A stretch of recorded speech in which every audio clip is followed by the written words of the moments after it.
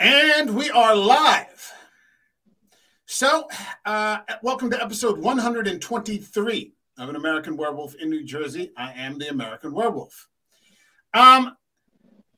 If you had told me 2 years ago that I would have started a show and been interviewing producers, authors, writers, screenwriters, directors, I would have told you had a screw loose. But as I was saying before we went on, when I returned to the U.S. in 2020, I decided I wanted to take life in some different directions. And so I started this show. And now, 123 episodes later, I'm doing interviews with authors and actors. And so it's a big treat for me to have Tony Atherton, all the way from Glasgow, who took the time to come out and spend a little time on the show here with me today. I appreciate it. Thanks so much for coming on. Good to be here. Yeah, and I've got Keith D. Graham, who's the author of, I want to make sure I got it right, The Tacharan, A Story of Loch Ness, which is obviously a bit of a paranormal story. And I grew up watching all the, being in my 50s, I grew up watching all the old In Search Ofs with Leonard Nimoy's and seeing, the stories about the Loch Ness and then, making it into, maybe the X-Files. They had a couple of related sorts of things. So that's always been a fascination for me. And Keith decided to write a book about it. And as he was saying, well, I'll let you go, Keith. Tell us a little bit about the book and Tony's contribution to it. Excellent. Thank you for having us. So I grew up always wanting to write a book. Loch Ness has always been fascinating to me. Just like you said, I watched all those same shows. Just always in my heart and mind, I've always believed there is definitely something there. And so I wanted to figure out why and how and why it's, one of the arguments is always, it should be seen more often. So I had to figure out a good argument for that. So I wrote that into my book. Basically, in a nutshell, the Tacharan are actually an alien race who have come to Earth as a form of sanctuary from another alien race that's trying to obliterate them. Luckily, they find a human in Scotland who is their advocate, and he's dedicated his life to helping save them and protect them from the rest of the humans, discovering them. So I've gotten a lot of great comments on the book, a lot of great reviews, but like I said to you, it really took life after Tony read my book. His voice is phenomenal. He came up with different voices for every character in the book, added sound effects, soundtracks, music. He even sings in my book. It's just one of my favorite all-time songs. It's incredible. The comments I've received on his audio version are just off the charts. Now, the book is currently available on Amazon. Is that correct? That is correct. Okay, and I will put a link to the book in the description. Thank you. After this is over with. So I hope people go out there and give it a try. Nowadays with things like Audible, these books are available to put right onto your phone if you're going for a run or, you're just kind of lying around. So there's much more accessibility to audiobooks. I hope people give it a try. I got a quick overlay here. So this is, if you go on to Amazon and you check it out and you see this image, whether you're here live in the stream or come in later or catch it on the replay, and you see this, Keith D. Graham, this is the copy that we're talking about. Yep, that's it. So did you end up going out to Scotland or anything like that, or was collaborating with Keith or with Tony? Excuse me. Was that helpful in terms of any of the material, or had you written it already and then connected with Tony afterwards? Yeah, so the book was written a couple of years before I even met Tony.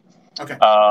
He and I, It's an interesting story. He and I met on Twitter. Not Tinder. We've been going back and forth. Huh? What'd you say? Not He said Tinder. not Tinder. Go on Twitter. Not Tinder. No, happily. So Off we the divorce court. Yeah. Off the divorce no, court. no. I don't. No, those records are sealed. He and I are purveyors of dad jokes. Oh, okay. So we were firing dad jokes back and forth at each other. Okay. And one day I casually said to him, "Hey, have you ever done an audiobook?" To which he said, "No, I would love to." And that's how the relationship began. Yeah. Wow. Well, there's a little bit more to that story because I had a boat. I live about nearly 2 hour and 45 minutes drive from Loch Ness. And I kept a boat up in Inverness, and we used to go cruising out there. And every now and then I'd be posting pictures of Loch Ness. Making me jealous. Keith made some comment about, have you seen I'd be Nessie? scared. Yeah, I'm not going out there. Forget it. So I drew, as you can I drew a picture of Nessie. I said, yeah, here she is. Yeah. So, and I think that kind of led to the conversation about doing the book. The other thing is, he'd never heard me speak before, so he just saw all my pictures in Scotland, and he said, I just thought it'd be great to have an authentic Scottish accent. Well, you can hear my accent, and so I had to say, well, I have to tell you the truth. I've lived here 28 years, but I'm actually from a bit further south, a long way south, about 500 miles. But I think I can do a few of these accents. So I sent him a few. He sent me the script. I looked at it, and I played around with some of the characters and gave them different voices, like some of the bad aliens. I don't know if you remember the British actor Brian Blessed. He was in. Oh yes. Gordon's alive. This old birdman. So I had a sort of mixture of the Brian Blessed with a bit more growth down in here, sort of. But I used to kill my voice after Leif Mann, who's this real nasty, mean bastard of a destroyer.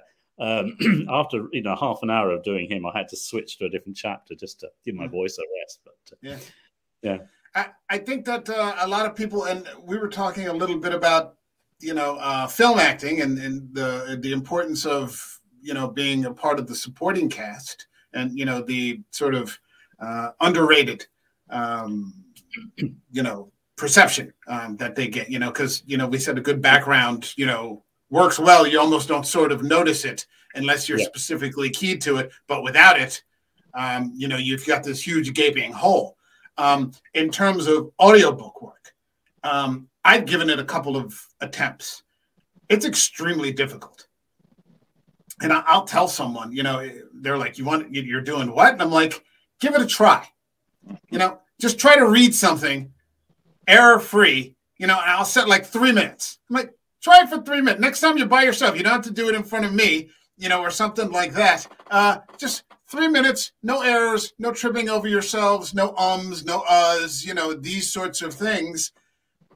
Get back to me on that, So, I'm like, good. If it works out, great, fantastic. Maybe I've pointed you in a new direction, but other than that, so that is, again, I think extremely difficult work, not to mention adding voices, accents, these sorts of things. And again, it's another thing that works not so easily, but, you almost, when you're listening to it, it doesn't occur to you how difficult that would be. Mm-hmm. Yeah, it was, this was my first. So,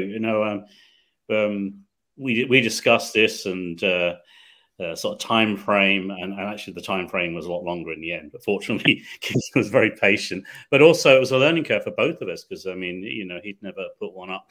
And the hardest thing was the technology behind it and the consistency of tone and the rise and fall.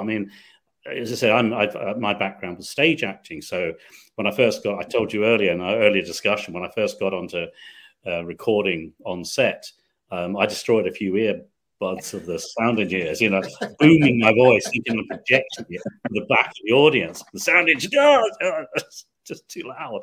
Yeah, inside voice. So and particularly for things like the aliens, I mean, the Scottish ones, actually, I mean, they were very. My sister's been playing this before she goes to bed, Keith, and she said, her big brother's reading her a bedtime story. She said, my voice in the Scottish accent is so lilting and soft and gentle. She said she's replaying because she falls asleep all the way through. Story, my voice, But yeah, no, just getting that consistency of tone. And I used a software called Audible. And it was very good because you can see the frequencies in there, and there's various filters you can put on to make sure that you don't go beyond certain. What was the software you used? Audible. Audible.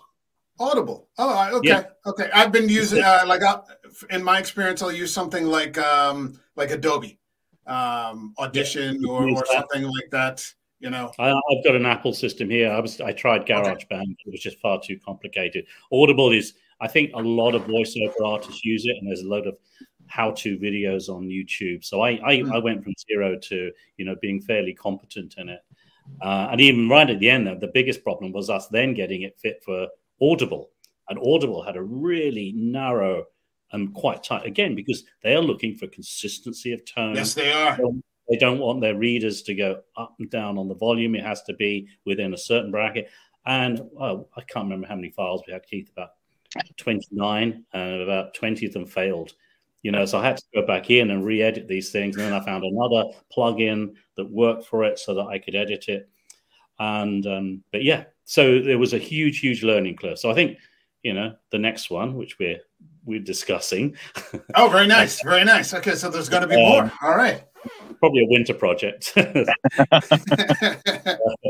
But and also Keith needs to save up to pay my exorbitant fees. But buy the book. Buy the book so I can pay him. Your medical fees and for your throat and all the therapy you have to go through. Just the money and cough drops alone. Yeah, that's a lot of tea, man. That's a lot of tea and honey. Jeez. All right, this stuff gets expensive after a while. It's a great story to hear because, and every once in a while on my personal social medias, I have a Twitter account, but it's basically about the show. But on my personal Facebook, I'll post something and I'll say, this is what the internet is supposed to be. And so, being in my 50s, I'm beyond a lot of the, more trendy social media things. I have an Instagram, but I don't know what to do with it most of the time.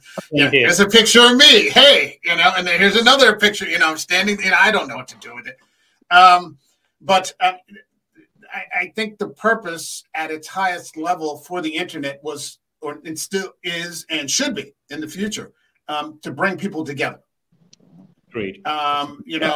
Granted, it's also given, DIY people like myself this opportunity to, work something in the back room of my house, that I've converted into a small office to have these sorts of conversations. So, in a microscopic way, I play a part in that too. But the idea that you two could just sort of connect over Twitter, which is the same way Tony and I have connected, but I mean, to work a project like that, shows that the internet actually does have some beneficial uses every now and again. Oh yeah, I think that's absolutely true. It's great, and I've had a few connections come through Twitter that have led to either work or creative collaboration. It's been good. Yeah, for me, even seeing on YouTube. Because this is streaming right now on YouTube, it's streaming live on Twitter, it's streaming live on Twitch, another social media platform. I really don't know how to use it, but I just put it out there in case someone might see it or want to see it, and that sort of thing.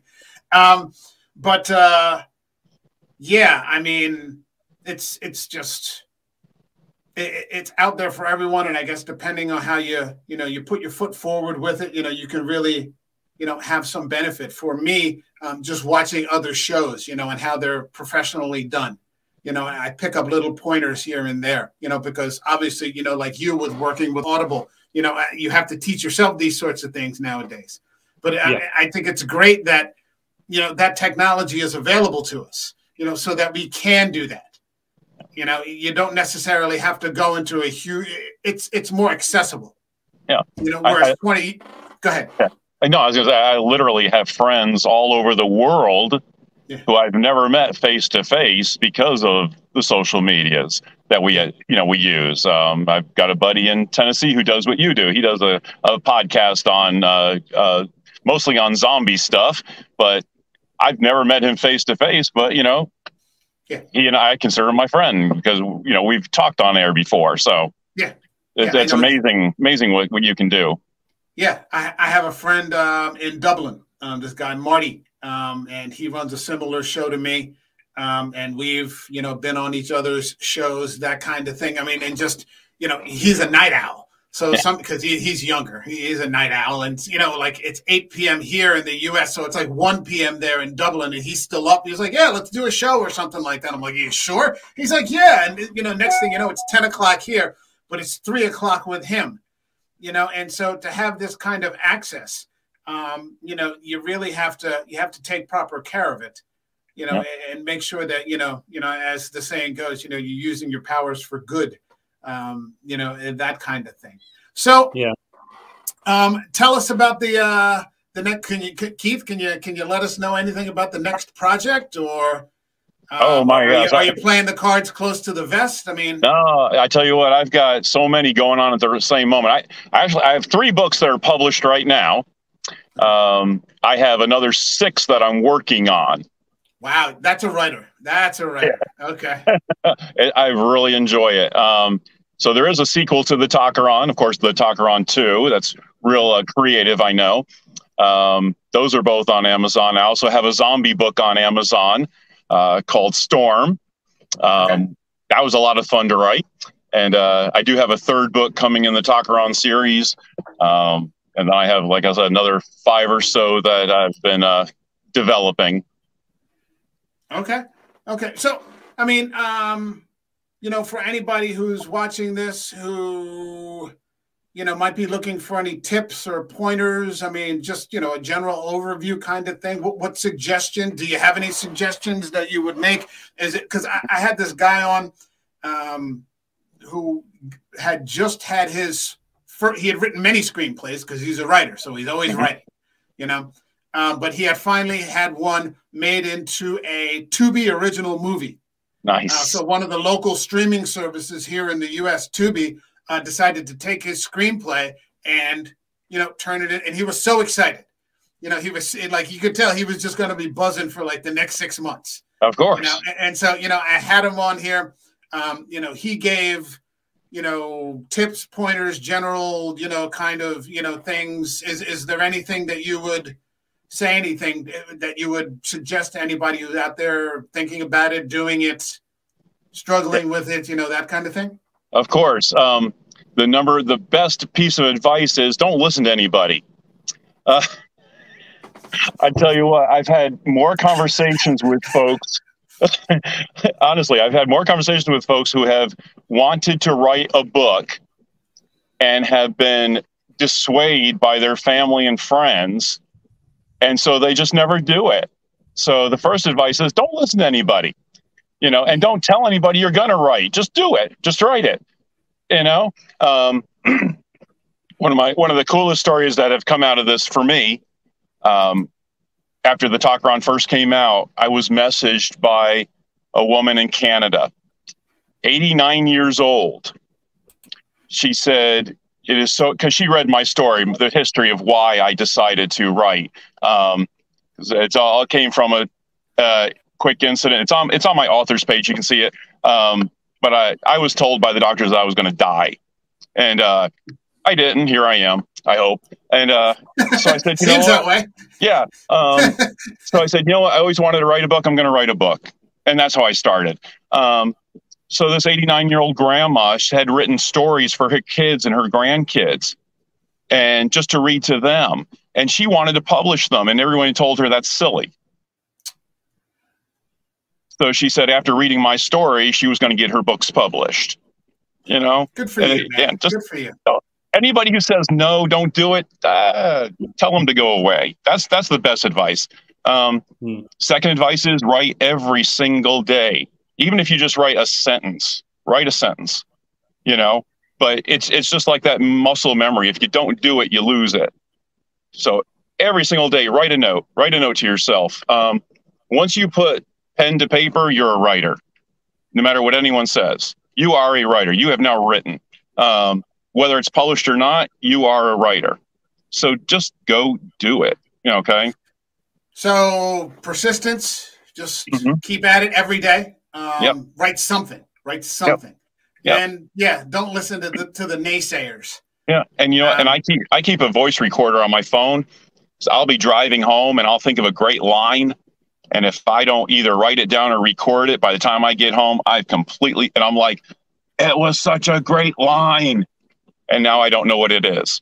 So I have a recorder on my phone. If I don't have a chance to write, I'll record it.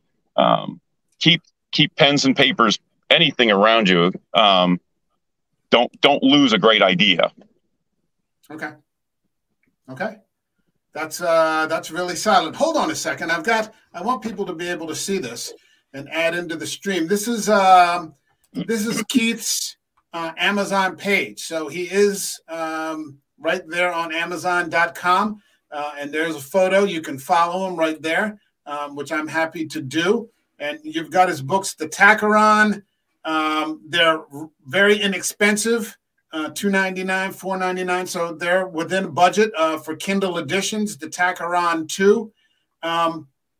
You've got descriptions here. You can pick them up with one link. Kindle Unlimited, so you can pick them up for free if you're paying the Kindle price. And I imagine the same goes with Audible. So you can look these up very easily. You can look them up in all formats, audiobook, paperback, hardcover, anywhere that you can, any format that, you can find books. You can find Keith's books here. So take a few minutes and look them up if you're looking for something good to read and something fun, because that's what it sounds like. Download the Audible, and I can send you to sleep. Yes. That was the earlier chapters. It gets more excited and deadly. I tell you what. When Tony was sending me all these samples, hey, check out chapter 5. Hey, check out chapter 10. I mean, it was incredible. I know. I wrote those words, but then to hear them spoken, I mean. Honestly, there's parts that brought tears to my eyes. It just moved me to hear those words spoken. It was amazing to me. And I think as Americans, we also have a fascination. It's sort of a joke, but it's sort of not. We have a fascination with European accents. Yeah. So we're like, wow. I remember, back in the 20 years ago or something, where we were listening to George Bush, and I was, oh man, this guy. And then Tony Blair would come on, and you're like, wow, it's just like, it's like hypnotizing. You're like, wow, why can't our guy talk like that? It almost sounds smarter, doesn't it? It does. He sounds like he knows everything with that accent, and you're just like, wow. Well, I mean, that bullshit just sounds so much better when he says it. My description on Twitter is, I was born in New York.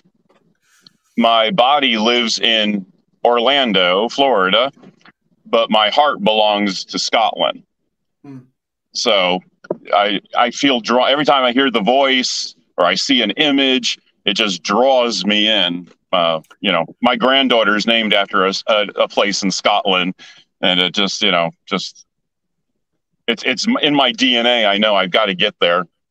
So, yeah, I mean, that was the next question. Hopefully you guys at some point will have a face-to-face meeting. You could sit down and I was hoping scotch or beers or coffee or whatever it is you choose to do, but that would be, that would be the ultimate. Yeah, it'd have to be over a dram or two. Yes, or three. Yes, most definitely. And that's when she makes most of her appearances. You get out there on the water with a bottle of single malt and, after on the loch. The smell brings her up. It's just there you go. Yeah. I'll have to grow my beard back.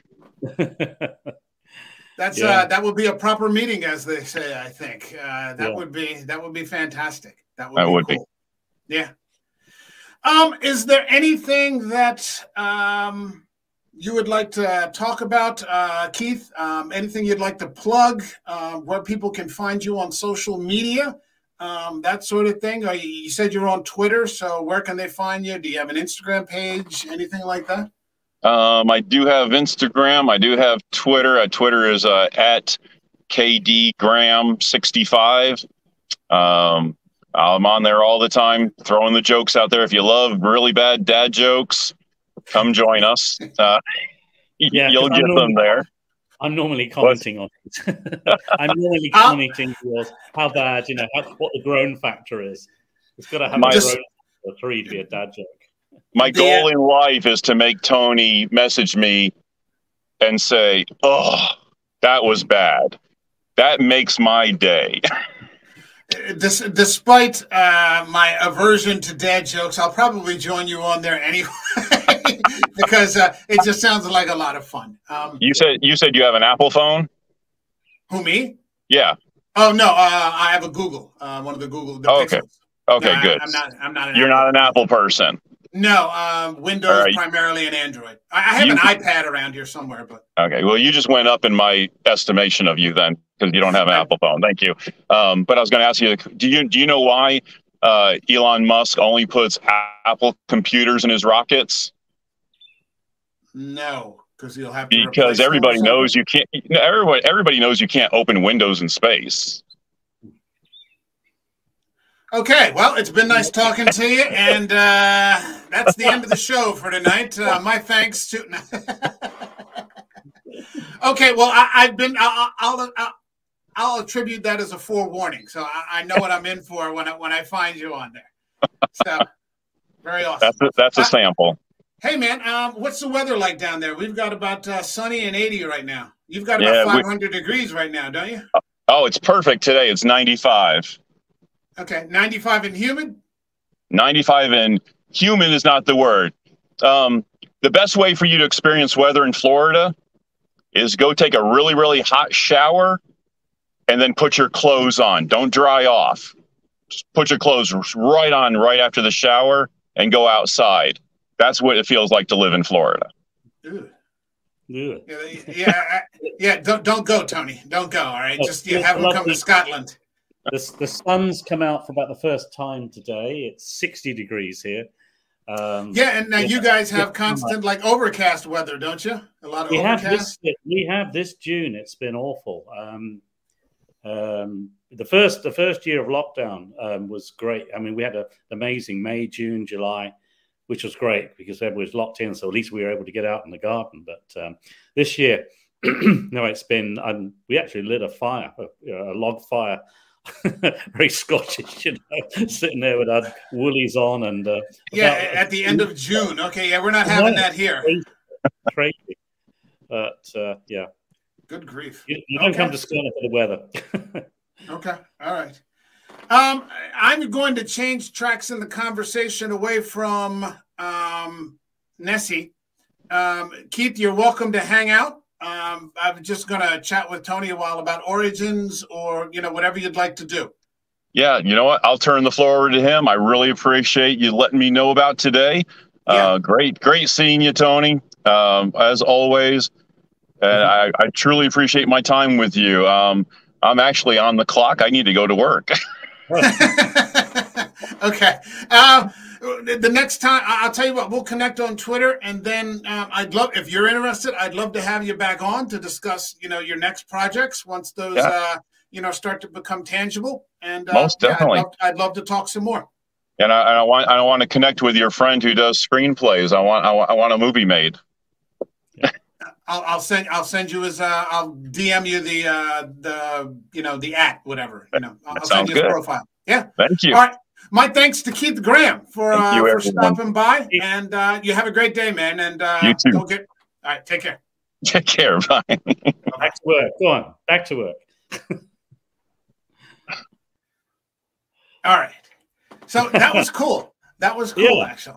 Yeah, he's a nice guy. That's we really connected, and more so over the characters as well, and it was just really lovely to hear that sort of feedback. When I sent him the first few tapes, he just said, "Oh my God," he said, it sent shivers down my spine. And my wife was sitting there. We're just hearing my words reverberating the word and the characters you're bringing out. You know, it was a great feeling. And then there was one particular chapter. I think, as I said to chat today, it was 9 or 10, and it's deep, it's dark, and I found this music, royalty-free music that I put on there, and it just got the atmosphere, and my voice slowed down, and I just read it out, and it was quite dramatic and heartrending, and at the end of it, I was almost in tears. I kind of played it back, and I sent it to him. I was just so proud of it. I thought, wow, yeah, when you create something like that out of somebody else's words, it's your interpretation and your play on it, but it's their take, and then for them to hear that and say, wow, I wrote that, but that is a great interpretation. It's. I was just going to say that it sounds like you breathed life into his project and made some part of it your own. I mean, not to sound too cliche or anything like that, but that's definitely what it sounds like. Well, you do that anyway. You do that anyway in any role you're playing. You make it your own. You become that person, and you take. There's several movies out there that have been played by different actors, and everybody has a different take on it. You see a different actor play it differently, and then you think, I like the way the last guy did it. Then you get more into it, and I kind of see where that's going. And that's what art is, isn't it? It's different interpretations, different input. That's very true. Talk to me a little bit about some of your stage experience. I mean, for me, we've talked about, and I have several friends that are regular guests on the show, like I said, that, here in the U.S. that are regulars on the stage. And, my understanding of it, I've never done any performing. Like I said, I've made some attempts at voice work, which is, not the same thing. But, that in many regards, stage is sort of held as the highest kind of form, in terms of what's possible, in terms of maybe pure art, that kind of thing. Yeah. I mean, I think that, there's a huge difference between on stage and being on TV and film. So your listeners don't know, but we discussed that earlier. I'm very new to the TV and film thing, and it was a second career for me. So I was wanting to go into theatre school. I had a couple of rave reviews of, high school productions, big high school productions. I played Oedipus in Oedipus Rex, very deep and dark, serious. Yes. The original MF. And then I also played Shakespeare, Henry the Fourth Part 1, where I was Prince Hal. Okay.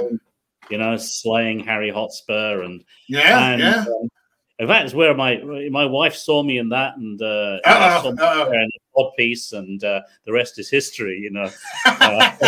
She had no choice in the matter. Yeah, that was it. Well, so, but then Keith was saying, don't listen to people, talk you out of things. And my English teacher talked me out of it. He said, Tony, he said, you could go to drama school. You're very good. You could be a very good actor, but the life, you could make it or you can break it. It could be hell. You can end up waiting tables. You really should think twice. And basically talk me out of it. And then I did particularly well in geology and geography, and I went on to go to university and do geology. And I had a very long and successful career in the oil industry. But it never stopped me wanting to act and perform. So, yeah, as you say, a lot of your friends there, you can join some local companies and they can be very good quality. So one of the local groups here, it was actually when my daughter was there, she was doing Annie. She was cast in a title role, and I was up every night picking her up and bringing her back again. And the director said to me, he says, well, why didn't you do this? Oh, I'm busy. I'm working. And she says, well, lots of guys work. And, and I'd heard stories about them being really strict if you missed one rehearsal, because they were very, very professional and diligent about this. You know, you were out. No, it's not quite that bad. But anyway, so I went for the next thing. And so my first performance was as C.J. Scruggs in The Best Little Whorehouse in Texas. Is that right? Okay. Absolutely fantastic. So I think I was in my 40s by then, you know. I mean, but got back on stage, and I had that's great to hear. Yeah. I had my whole department there, including my secretary, and I was department manager. I was chief geologist by that time, and I had on my team there. And it was a big theatre. It was a 300-seater theatre. We were packed out for a two-week run. So it was a big, you know, local production. And there's one scene there where I played various roles, but I don't know if you know The Best Little Whorehouse. There's a scene where the Aggies win the state cup, and the governor sends them to the chicken ranch, which is the whorehouse. Yeah. You know, and in the film, it's got Dolly Parton and in it. Burt Reynolds. Burt Reynolds. Yeah. And she sings "I Will Always Love You" in the film. Yeah. Okay. It's not in the musical. She wrote. Okay. But it's not actually in the musical. Little side story. But there's that scene. So we have this thing. So we get there. We have to do this Aggie dance, and then we strip off out of our football gear down to our boxers and cowboy boots and hat. We do this go-down dance, and then we end up going back to the whorehouse, and we strip off again down to our boxers and cowboy boot and hat, and we're doing this dance, and I'm absolutely dripping in sweat after this cowboy dance. And then we have to do this freeze because then the preacher comes in and closes the whole place down. And we're sitting there, you know, these girls are dressed in very skimpy little basques and negligees and things. And the comments next day was, my secretary says, "Well, I'm never going to look at my boss in the same way again." You know, you were having too much fun sitting on that lassie's lap. And I was trying to lean forward because the sweat was dripping off of me and not drip onto her. And it was just, I mean, the whole pose. And then the strobe lighting, we were running around, and it was hilarious. Great songs and great music in that. So that was the beginning of the stage stuff. And then after that, I think I actually had to do some tap dancing in 42nd Street. I was very much in the back row. I could do shuffle ball heel, and keep it simple like that. But my two best roles were the mad dentist in Little Shop of Horrors. That was a great one, you know, with laughing gas. And then I had a break. I got transferred overseas, and you know, couldn't make the rehearsals. But when I came back, and this was a few years ago, some of the old crew had formed a new production group, slightly more professional. They'd all put money in and got some grants and funding, and they wanted to put on Spamalot. And I don't know if you're a Monty Python fan at all. Not exactly. I'm very familiar with it, but yeah, I'm not. Yeah, not. Spamalot is the musical from, you know, and it's a bunch of basically the film The Life of Brian, and but with other Monty Python sketches kind of woven into it. So I played the brave Sir Robin, who basically just runs away. And you have to fight another day that way, man, you know. But the interesting thing there, I have this big song. It's a great song, and Spamalot actually opened on Broadway, and there's this song, and he says, "You won't succeed in Broadway unless you have a Jew." And of course, you know, the whole thing about New York, the Jewish backers, and it's a very of course, you know, the sort of Mel Brooks type thing, parody of themselves. It wasn't offensive, you know. It was taken because the Jewish community is a very, very huge part of the New York theater scene, the owners, the angels, everybody. So this sort of thing, and so it ends up with this. There's a dance in there where they do that sort of comedic version of the Fiddler on the Roof, you know, the guys going down and doing with the bottles on. Yeah. And then the British version of it said they did a bit more like Simon Cowell's Stars in Their Eyes. And so you won't succeed in Broadway unless you have a star. And it was just so wet compared to the American version or the original version. And so you basically took the mickey out of whoever was a celebrity at that time. So we decided to go with the original version, and most people liked it, but a few people go, "I'm not sure you can say that these days in this sort of, you know." But there's nothing offensive in it. It's just mentioning another religion by name in a musical. It's quite interesting in a rural Scottish or background, how people took to that. And again, I think Monty Python is a bit like Marmite. Some people love it and some people hate it. So that was it. And then I just started. Go on, sorry. No, go ahead. Yeah. Go ahead. So after that, I started trying to break into TV and film. As we mentioned, there was a. Was that just hey, I'm just now, because it seems like you've got this ball rolling, and you're working with professional people. I like that you said that, in that, hey, you're not going to miss one rehearsal. Yeah. Because I have a friend, he's a regular on the show, and he was going to recently direct a production of Much Ado About Nothing. And the production ended up falling apart because various people just ended up sort of, ditching, they didn't have much skin in the game, that kind of thing. And the production ended up falling through. So I like that, you said, you were working with, professional kind of productions and serious people having fun. Don't misunderstand me. But so, okay, now you got the ball rolling to that. So how did you form the idea? Wait a minute. I'm just because that's a leap. Isn't it? I mean, did it just occur to you one day, like, now that I'm doing this, how a path will, and then another path and then another thing, that it just piggybacks. Is that how it worked, or?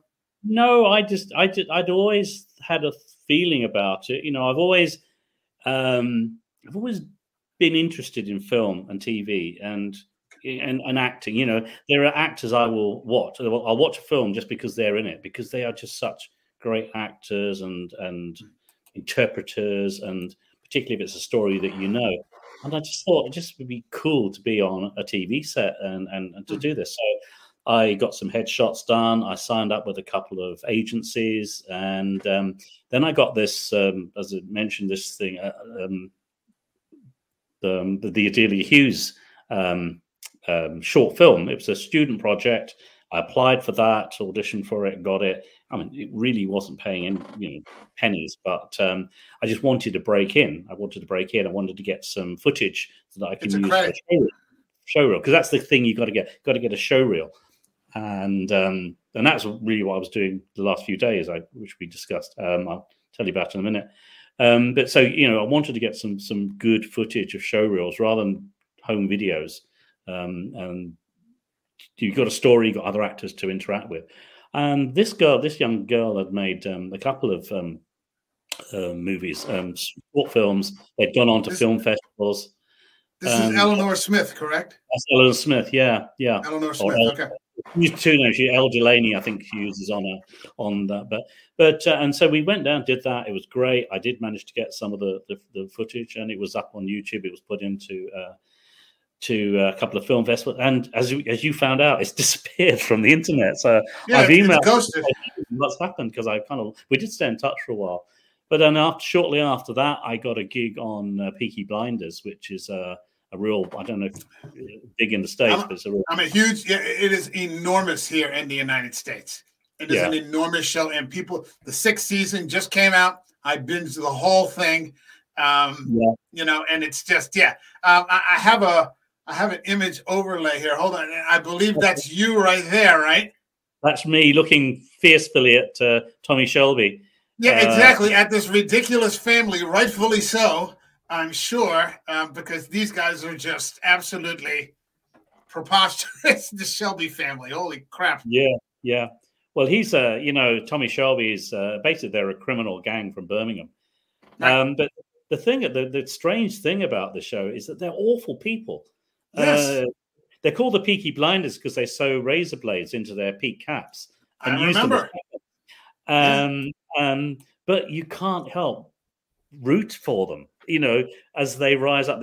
They're always fighting this glass ceiling. They come from a Romany gypsy background, and that's always part of their culture. So no matter how much Tommy Shelby rises up and tries to become a respectable businessman, of course, he's always got this other side.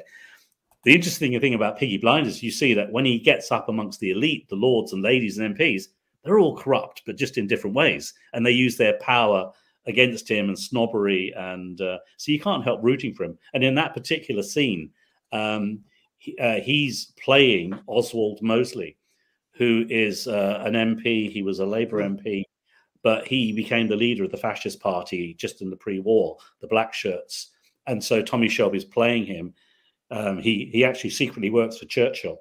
Yes, yes. There's a lot. There's a lot of intrigue going on there, man.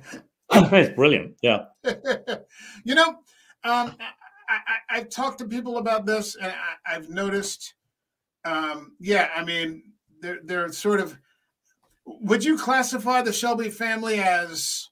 Are they anti-heroes? I mean, they're clearly the protagonists, but they do awful things.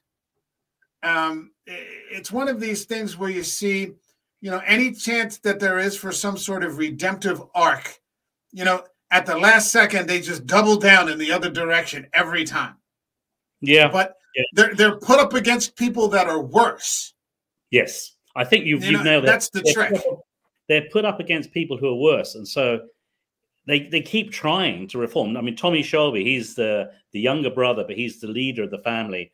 And Aunt Polly, who passed, who just sadly passed last year. Great actress, and she's the matriarch almost of them. And they keep trying to bring it back to a business, and they run it like a business, except that the business is based on crime. But the interesting thing is Tommy Shelby won't do. He only does marijuana. He won't get into cocaine until it's his nephew, Michael, who comes through and gets involved with the American mafia and things. But the upper class is there. I mean, everybody tries to do him, so he just has to resort to, the old ways. And the upper classes are just more formally invested in corruption. Absolutely. Whereas his kind of corruption is kind of low level. They just have these people, and especially in the last season. They're connected to the Americans, and these Americans have tons of access to the president, and they're awful. They're just awful. Here's a real life story here. This is nothing to do with acting. It's, in my former life, I was trying to negotiate an oil deal in an Eastern European country, which is fairly war-torn at the moment. Previous government, and I was talking to the guy that he was head of geology at the time, but he was going to go on to be their next Minister of Energy. And I was trying to do a shale gas deal in this country and bring my company in. And I was provided with, if you want to walk out this meeting by my company, do so. No envelopes, nothing. We have got to be squeaky clean on this. We're a North American company, even though I was in the British branch. And we have to be absolutely. But I was giving this guy the line, and through the translator, he basically says, "Mr. Atherton," he says, "you come to me and you lecture to me about corruption. Let me tell you something." He says, "In your country, you have people, they're called lobbyists. These lobbyists money, and they pay money to get access to an MP, and then the MP will try to swing the vote in there." He says, "The thing is, you have as much corruption in your country and in America and in Canada. We're just more honest about corruption." You want this here? You play. Anyway, at that point, we drank a lot of vodka, and then I went back to the hotel room and got the next flight home and said, "We can't do a deal here. It's not good." But whereas, because I've been in places in Asia and South Asia, and these sorts of the developing world and these sorts of things, where like the news is practically the guy putting the money in his pocket. You could that'll be on tomorrow's episode, this, that, or the other, where, we clearly have a much more formalized structure, but it's kind of the same thing. I can't tell you you're lying, but I got to tell you this anyway, and here you go. Lobbyist. It's a hell of a thing. So, I think Tommy's an anti-hero. I think. Now, did you get a chance to interact with any of the, Cillian Murphy or, any of these sorts of, or is that On Peaky Blinders, no. I mean, Cillian was, he's just focused. I mean, he goes off, takes himself off. I was sitting right next to him. We have, exchange a few niceties. It's professional. The ones I've probably had the most interaction was Belgravia, where I was Lord Derby, because I'm actually in a scene with Tara Fitzgerald, Tom Wilkinson, Harriet Walter, and so we're chatting in between the takes, and Tara Fitzgerald got her the dressmakers, they were coming and pegging up her skirt because it was hot. And so we were just about, and it was fine off, when we were in between takes, but we were just about to go on, and I had to call her back and said, "Excuse me, do you mind if I unpeg you?" She was sort of laughing about that, but that just hadn't been noted. You don't want to peg on someone's skirt in the middle of a 1870s. One of the funniest interactions was Olivia Colman in The Crown, and she's been award nominated for so many things. So she's playing Queen Elizabeth, and we were shooting a scene up at, it was meant to be the Balmoral Games, so it was close to Aviemore up here in the Highlands, and we had a whole mock Highland Games set up. We had bagpipes, caber tossers, people, Highland Games people, and I was a games official in that. But at the beginning of this scene, it never actually made it, unfortunately, to the final cut, which is another thing. You see the whole thing, and then you see the director's cut. But this particular scene, they had a guy, and it was meant to be a tradition for opening the Highland Games. So he's tossing this haggis. So Prince Philip comes up, played by Tobias Menzies, hands him a haggis, and we all sort of throw it, and everybody's mime acting, because that's the thing. They always put the sound in afterwards. So we're all going. But then the director comes on and says, "You know what? This is not working. Tell you what, I know I normally ask you to say mime. Everybody cheer, because this is fun. It's the beginning of the Highland Games at Balmoral." And so Olivia comes and says, "So would the Queen be cheering as well?" She says, "Yeah, I think the royal party would be cheering." So we do this scene. Prince Philip gives him the haggis. He tosses it, and everybody's cheering and clapping, and then cut. Comes across, "Olivia, darling, I think the royal party, the Queen would cheer, but she wouldn't go, whey!" Well, you don't know that, do you? Everybody's an expert. She's just a down-to-earth character, and she was walked past yourself, bit of a giggle. This, isn't it? I am just off for a ciggy, and so yes, on the Crown certainly did, and then. I can't talk about it because I'm still under NDA.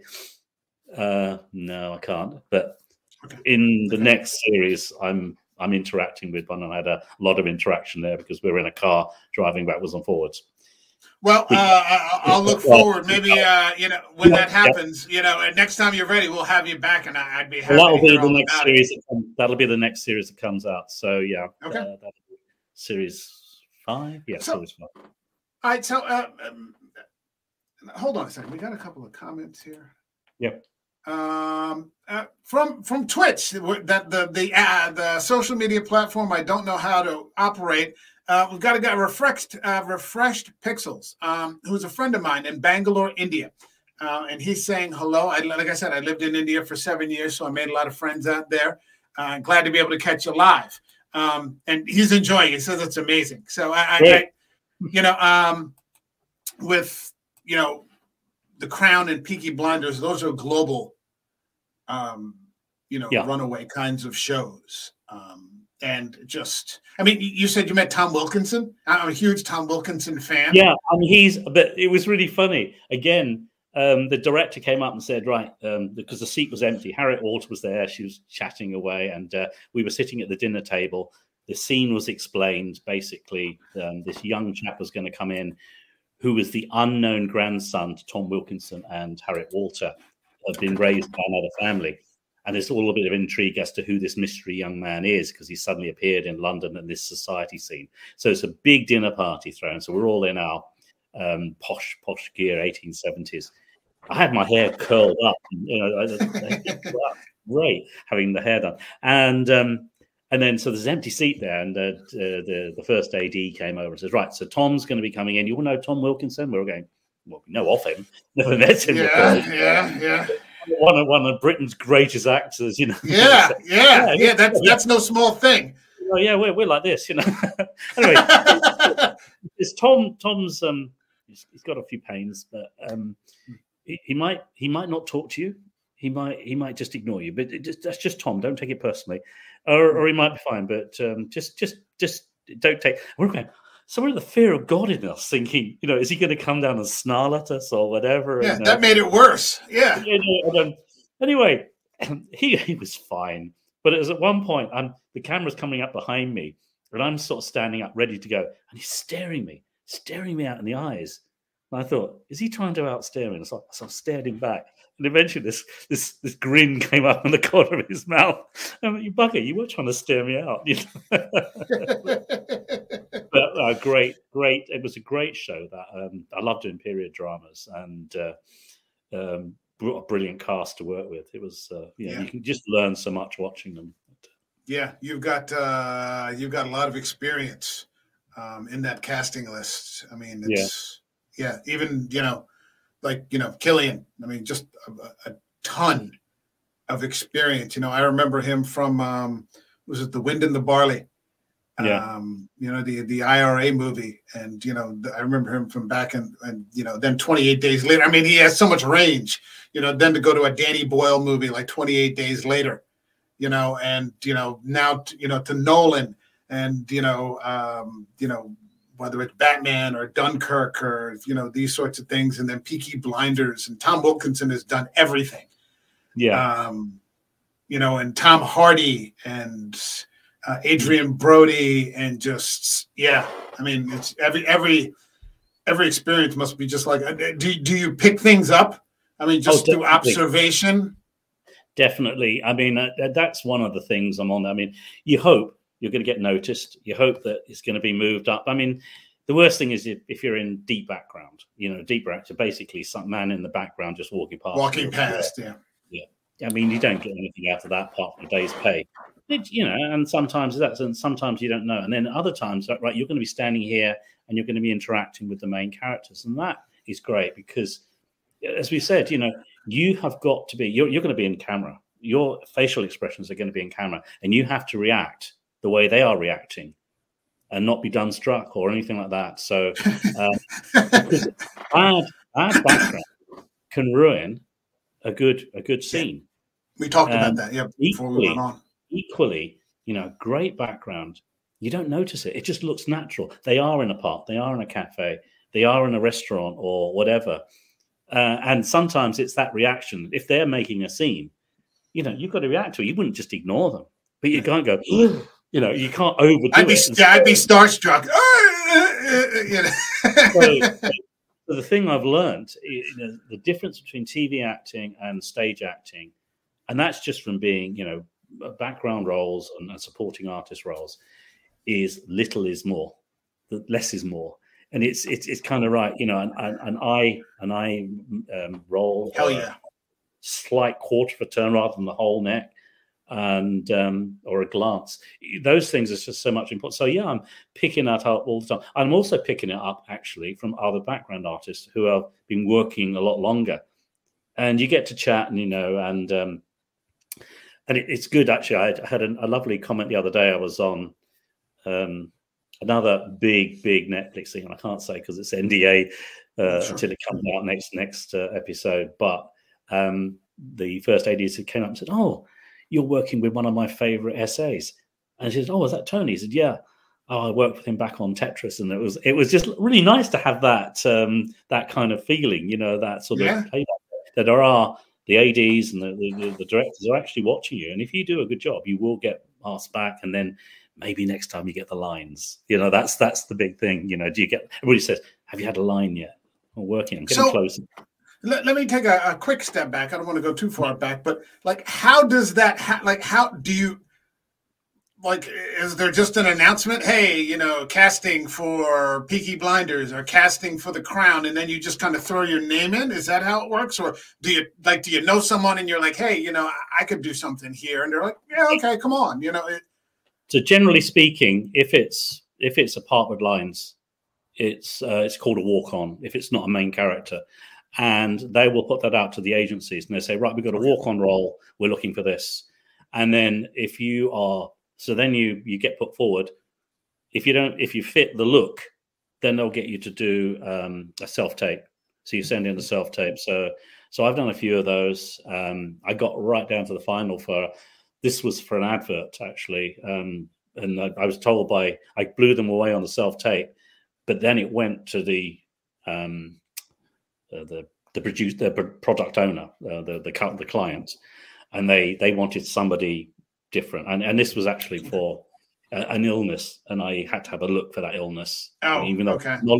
Even though I had a knowledge of it, I didn't have the larger to go with it. Yeah. So, but that was, I got great feedback from that. That was probably the closest thing to that. But so yeah, that's generally how it happens. A spec will go out for this character, and it'll be a walk on 1, which is a featured role, or walk on 2 with lines. And I think there's 3 of them. After that, you get onto equity rates, and you're a proper cast. So is that what you would consider to be like the next step, like what you'd like to do? Yeah, I think the next thing is to get. I think what most people are looking for is representation. So you got to get an agent to take you on, and then they'll push you for these roles. But to get there, you need so many credits. It's a bit like catch-22. You've got to get so many credits. But how do you get your credits without getting an agent? Well, you get at the end, you've got to get spotlight registration. I can't get my spotlight registration because I've got so many credits, and so and then a lot of what I do isn't credited. You get, you're on there in full view, but you don't get a full credit. So, we've just met over an hour ago for the first time. For full disclosure, we connected on Twitter a few weeks ago, a month ago or something like that. But this is the story of a pretty. Everybody's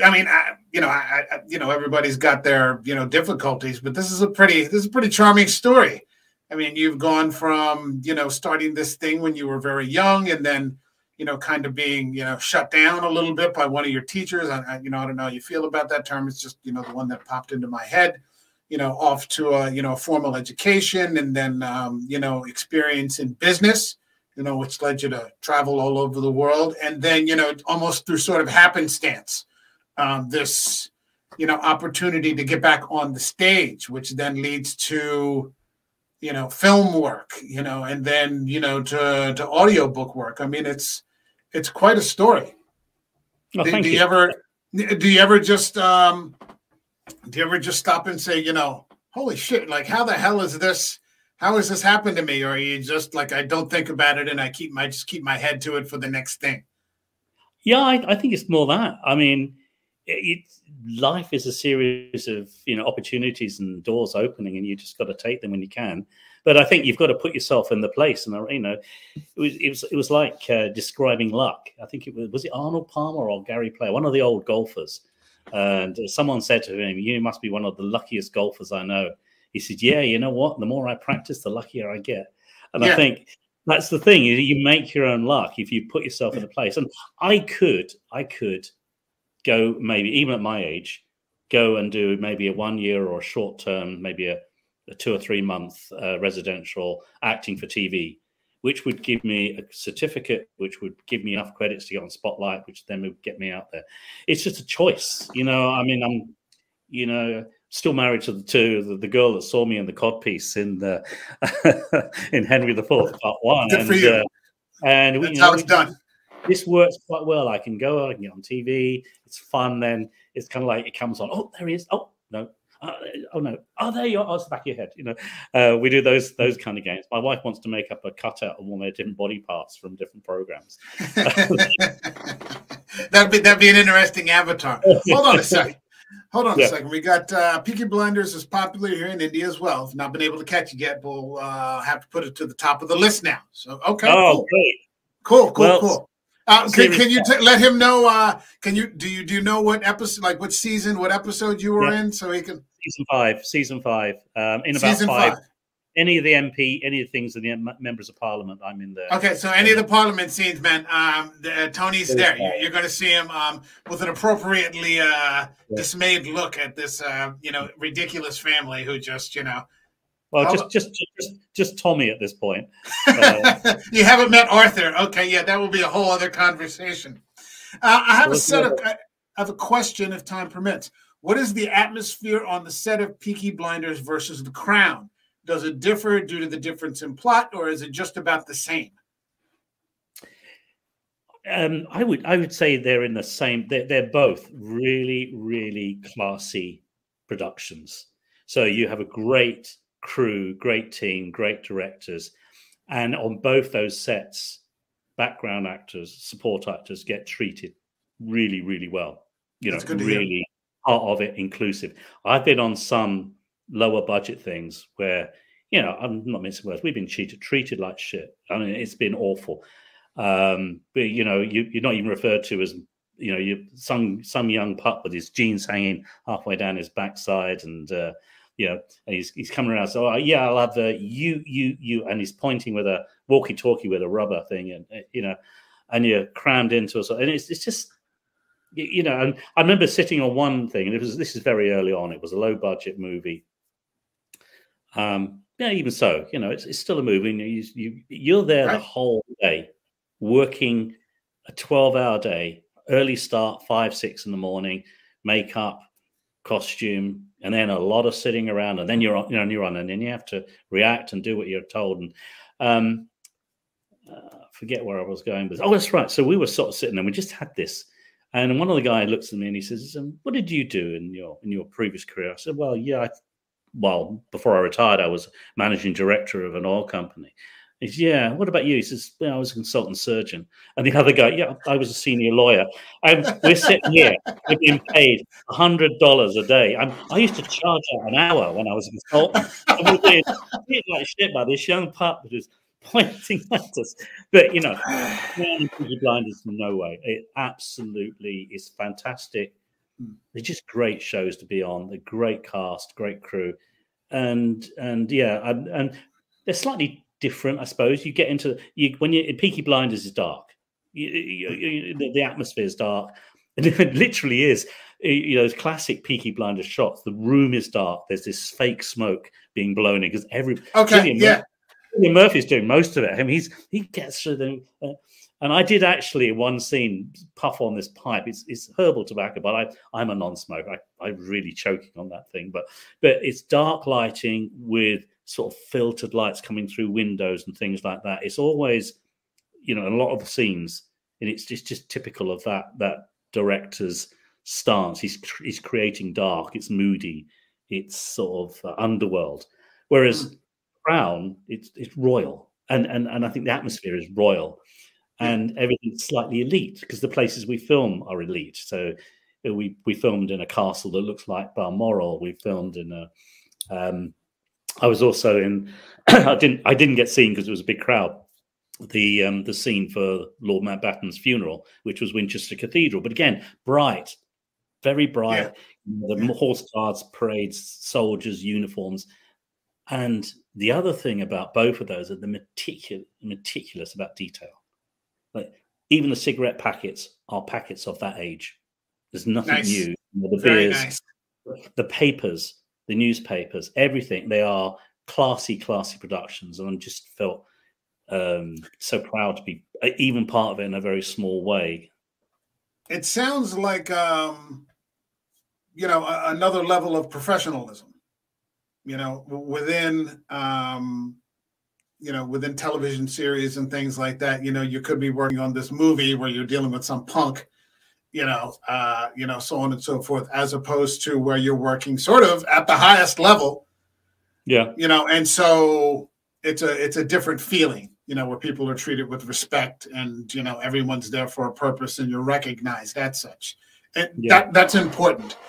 Especially if you're talking to people who have come from other fields, that sort of thing, to realize that, this is where I want to be, that it's not all just, some, knucklehead, like you said, with his pants halfway down around his ass, barking at people, and you're like, who the hell are you, buddy? That sort of thing. So that's good that you've had that experience. I got one. Go ahead. I'm sorry. No, God, I was just agreeing with you. One final question, I guess. And I talk about this a lot on. He says, "Thank you. That's amazing insight. Thank you for answering my question." You're welcome. He appreciates it. I talk about this a lot on the show regularly, regardless of what movie we're discussing.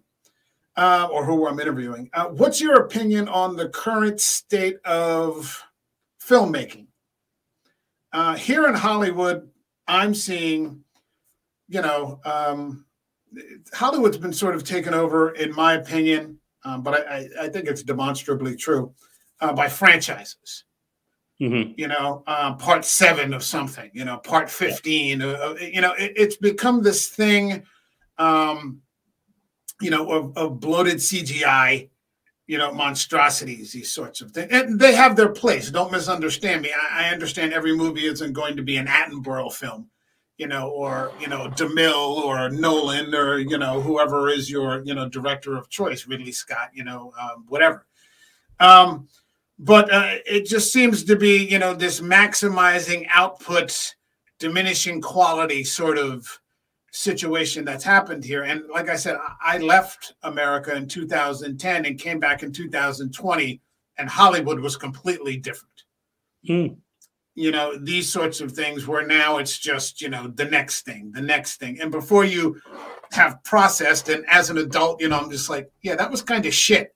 I spent 6 weeks. Now, I'm not talking about Peaky Blinders or The Crown. That's a completely different thing. But a lot of these other things, and by the time I just spent 6 weeks watching that. Like, really?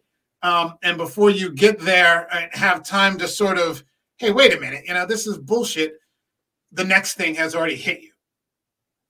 These sorts of things. So, I mean, do you have an opinion on that? Maybe you don't. You're like, no, like what I'm doing, because you're seeing something. Your experience seems to be something completely different from that, or you're just, you're getting stared down by Tom Wilkinson, So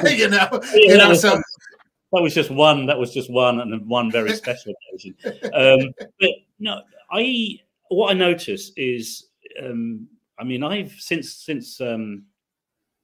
coronavirus hit us, things have changed a lot. I think we certainly, my wife and I, did a lot of binge watching of series on TV, and actually, it was kind of it did. We noticed a change in our watching pattern, and I think that's happened for quite a lot of people.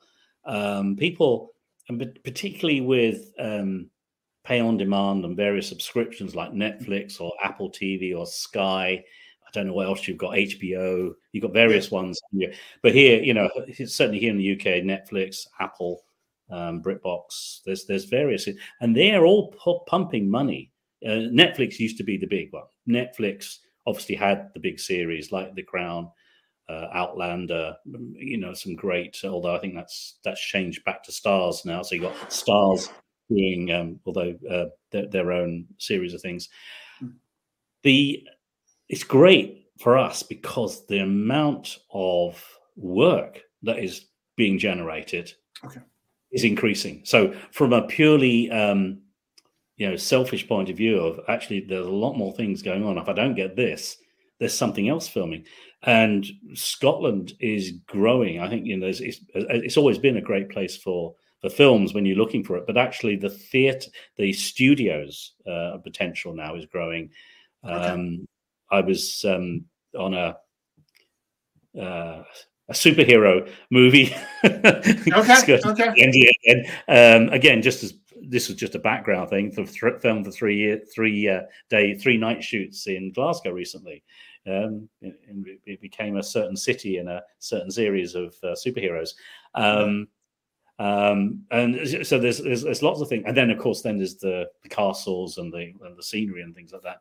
But more and more stuff is being done in studios, and I think there's plans for more studios. I think when Outlander is currently, I think it's still filming, and then when that series finishes, we've got Ward Park Studios in Cumbernauld, which could be used. So I think there's more growing in Scotland. There certainly is in Manchester, and there's a lot down in Shepperton and Pinewood Studios in London. So in the UK, we're getting a lot of the Hollywood money and films, and people coming out and filming here. So and they're funded by things like Netflix, Apple, and those. Is it a good thing? I don't know. I mean, I miss going to the cinema to see a film, and the cinemas are still closed there? No. But I miss it. Things are in the cinema.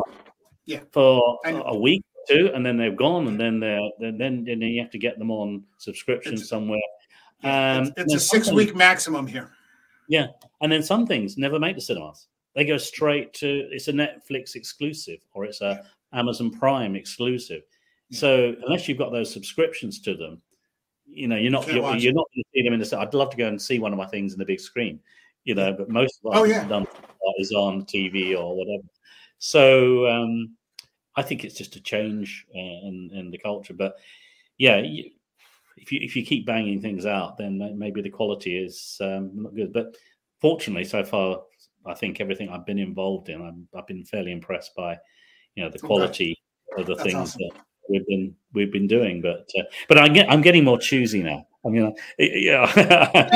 Why wouldn't you? Yeah, you're like, hey, pick what you want to do. Coffee and that. I'm going to be a man reading newspaper and that one. And I do something. Love yeah, I mean, you make the choices that determine, where things are going to go for yourself. So why wouldn't you? Why wouldn't you? I just, I've noticed here, and I haven't thought about that that's an interesting perspective in terms that like there's a lot of work. I guess is what you're saying. There's a lot more work out there nowadays. I just remember around Christmas, Apple TV had released the Coen Brothers Macbeth with Denzel Washington, Frances McDormand, Brendan Gleeson, these sorts of things, and they had released it in theaters. But because I'm in a relatively small section of Jersey, like I would have had to go on 50 miles to a major city, which was Philadelphia, to catch it.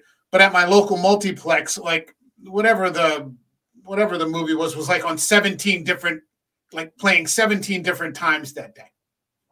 But that's an interesting perspective. I'd never thought about that. Like it gives actors a lot more opportunity to work. So, all right, that's a good thing. That's why I asked the question. Okay, thanks for that. I'll bear that in mind the next time I have the discussion. Factor that in. I think that this is as good a place as any to bring things to a close. I know I said an hour. It's run a little bit more than that. I apologize. Is there anything you'd like to discuss that I failed to bring up? Well, I think we've covered everything. It was good to get Keith on earlier and discuss the Tacharan. If you're thinking about buying the book, I'd just say, get the audio book, and then you'll get to hear me. And I'd also be grateful for feedback. There's about 7 different accents in there. I'm very comfortable with the Scottish, the English, my Dutch one. Just anybody's from Holland and Netherlands out there. And that was the one I struggled the most with. There's a couple of American voices on there, South African, Hispanic. So those were quite challenging. But so far, I've had very positive feedback, and I may try. God, I'm sorry. Go on. Anyway, it's just good to get feedback, and I can build on that because hopefully we're going to do the Tacharan too.